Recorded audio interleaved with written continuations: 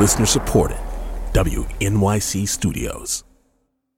Hey, Lulu here. Whether we are romping through science, music, politics, technology, or feelings, we seek to leave you seeing the world anew. Radiolab adventures right on the edge of what we think we know. Wherever you get podcasts. You're listening to WNYC's podcast, featuring the best 2018 midterms coverage from our talk shows and our award-winning local newsroom. Keep in mind, some segments may be edited for length. You can find the full shows on your favorite podcast app.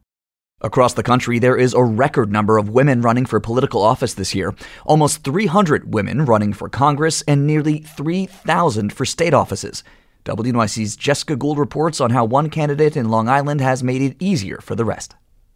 Liuba Grechen Shirley is chatting with voters at a park off Main Street in Bayshore. We want to talk about issues that are affecting mothers, issues that are affecting women, and she's the Democratic candidate challenging Republican Pete King in his South Shore district, and she's been holding roundtables like this every week or so. This one is all women.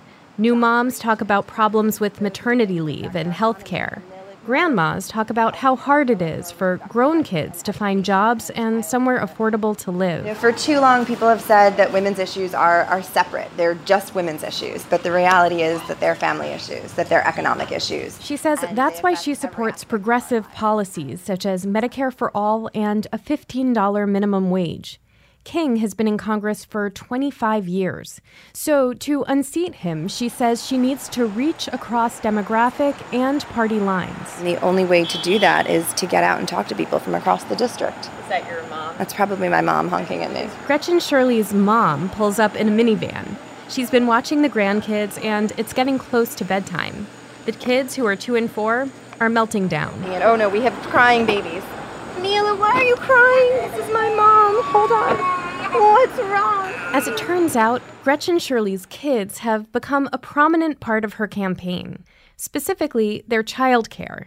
She used to be their full-time caregiver and a consultant on global women's issues, while her husband worked outside the home. But now that she's campaigning, she needs help.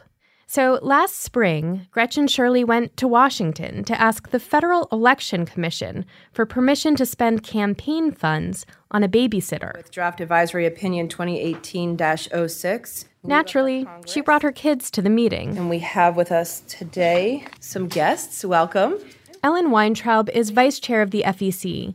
She said the childcare issue had come up before, and the commission approved it in specific instances, but they never issued an opinion for ongoing childcare expenses. And we're not creating a wholesale carve-out for childcare. Still can't use campaign funds for babysitting on date night. Federal law says candidates can't put campaign funds to personal use. The new rule says you can only use the money for childcare when the need arises directly from campaign activity. Weintraub said the change will make it easier for more women and men to get into politics. Younger candidates, female candidates, people of color, working class people who are perhaps more representative of the country at large. All those in favor? Aye. Now, Grechen Shirley pays $22 an hour in campaign funds for a babysitter who works about 20 hours a week. Her mom, a teacher, helps out too. The FEC can't say how many other congressional candidates are taking advantage of the new rule, but reports have popped up of women asking to do the same thing in state races in Texas, Alabama, Wisconsin, Iowa, and Connecticut. It's still against the rules in New Jersey, but it's under consideration in New York State and the New York City Council. Kelly Dittmar is with the Center for American Women and Politics at Rutgers University. Whenever we think about politics, campaigns, as well as our political institutions like Congress, we have to remember that they were institutions that were built without women in mind. Dittmar says Grechen Shirley's request is emblematic of this election cycle. I'm Jay Hagar, an Air Force combat veteran and a mom. I'm a mom, I'm a woman, and I want to be your next governor.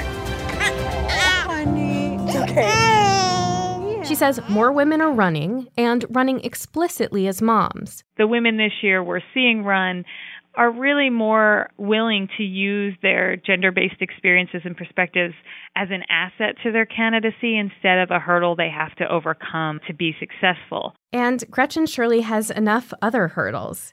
King got 62% of the vote in the last election. He sometimes votes with Democrats and against President Trump. And he said he doesn't have a problem with using campaign funds to pay for childcare. Grechen Shirley says she never thought the race would be easy, politically or personally. This is the least convenient thing I could be doing with a 2-year-old and a 4-year-old. And with that, she's back in the minivan, off to broker a bipartisan agreement between her children. I will sit in the middle with you, yes. Jessica Gould, WNYC News. Thanks for listening to Politics Brief. If you want more, visit wnyc.org/election.